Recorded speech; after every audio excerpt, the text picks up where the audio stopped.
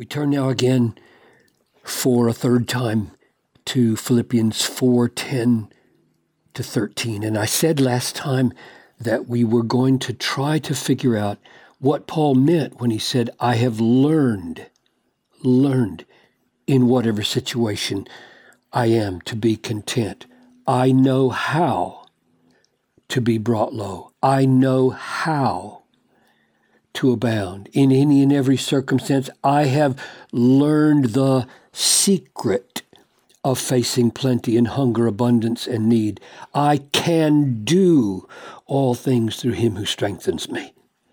So that's our focus in this and the next session is, what has he learned? What's the secret? What's the know-how? What's the can-do? Because all of us want this Christ-exalting kind of contentment that Paul seems to be able to have when things are terrible, miserable, and when things are wonderful. Most of us feel contentment when things are wonderful and miserable when things are miserable, and Paul had broken through to some secret.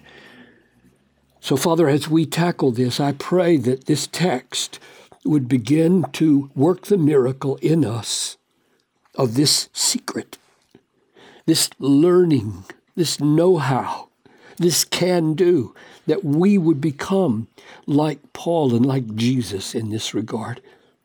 I ask this in Jesus' name. Amen.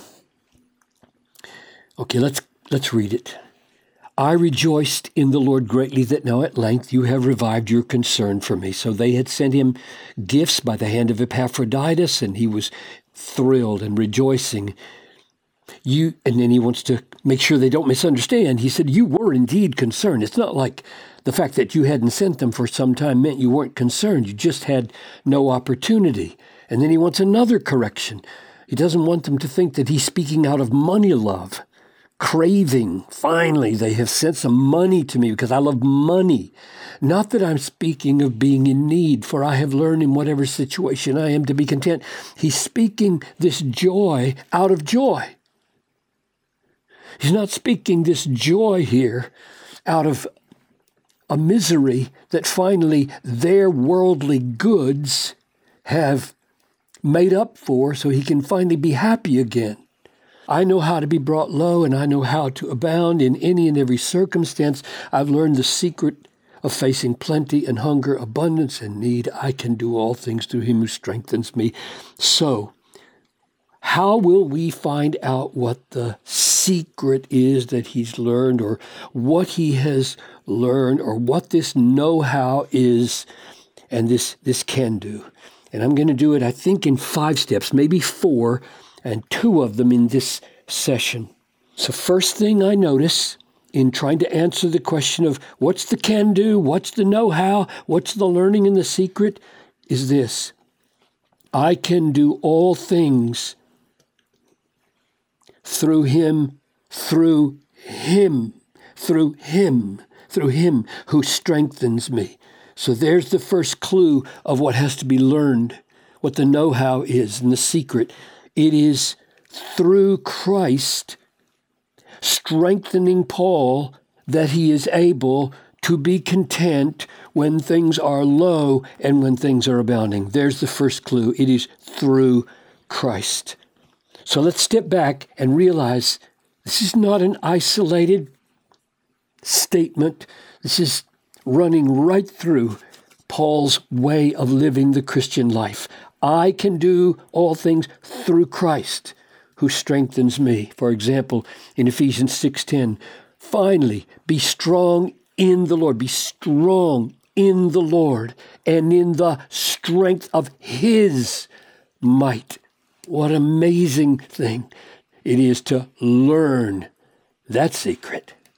Or 1 Timothy 1:12, I thank him who has given me strength, Christ Jesus our Lord. He gave Paul strength. Or 2 Timothy 2:1, you then, my child, be strengthened by the grace that is in Christ Jesus, made strong by grace in Christ. Or 2 Timothy 4:17, the Lord stood by me and strengthened me, so that through me the message might be fully proclaimed and all the Gentiles might hear, the Lord stood by and made him strong. So when he says, I have learned something, I know how to do something, I have a secret, the secret yields contentment in the worst and best of times, the first clue is it is through Christ and Christ's strength, which last time we made clear does not always produce abundance, but gives strength for need. It doesn't always produce plenty, it gives strength for hungering. So many times we read this and we think, oh, yes, I can triumph in that I never have to hunger. I never have to need. I never have to be brought low. No, no, no. This strength is for being brought low. This strength is for being in need. This strength is for facing hunger, even death, I would argue. As Paul said back in chapter 1, to live is Christ and to die is gain. So that's my first clue. Look to Christ for this. Now here's the second observation. I put the Greek for contentment here because even, well, I guess you can't see the letters, but if I used English letters, you could see A-U-T, auto, like automatic, self. This is a self meaning, and then arches, A-R-K-E-S, you could say in English, arches, like archangel. This word is self-rule, which sounds very un-Christian. It sounds stoic. It sounds like a worldly approach to contentment. Just learn to rule yourself, right? So that when you are brought low, you say to yourself, no, think positively. And the power of positive thinking will give you this contentment. Same with hunger, same with need. Self, yes, amen, control. That's the way the world would do it. So why in the world does Paul use a word like that? That's taken straight out of Greek philosophy for self-rule. The Stoics, self-rule. He does it, I think, to make clear a mystery, a secret. He turns this word on its head precisely here. I can do, autos, I can do it all through Christ who strengthens me. I'm not independent. I'm not self-sufficient. I'm using a self-sufficient word here, and I'm blowing it up by saying, no, I'm Christianizing this word and showing that it is through Christ that I have the self-rule. So it's really not self-rule then, is it? Well, is it? Yes and no, right? I act the miracle. Christ creates it. So I do experience this, right? It is my contentment. I'm the one who has a soul. I'm the one who has to experience the overcoming of anxieties. It is my experience. I do things consciously in my head and in my mind. When I learn things, I do things that pursue this, but I am taught it is through Christ who strengthens me. Now, let me illustrate that this is profoundly pervasive in Paul's thinking. Do remember the fruits of the Spirit. The fruit of the Spirit, this is Galatians 5:22. The fruit of the Spirit is love, joy, peace, patience, kindness, goodness, faithfulness, gentleness. What? Self-control? Wait a minute. I thought it was the fruit of the Spirit. Is it the fruit of the Spirit or is it self-control? Have you ever stumbled over that? I've stumbled over it many times thinking, wait a minute, Paul, why do you call self-control a fruit of the Spirit? It's exactly the same thing that's happening in Philippians 4. Here's the Greek word, kratia, power or might, and en, power in or power over.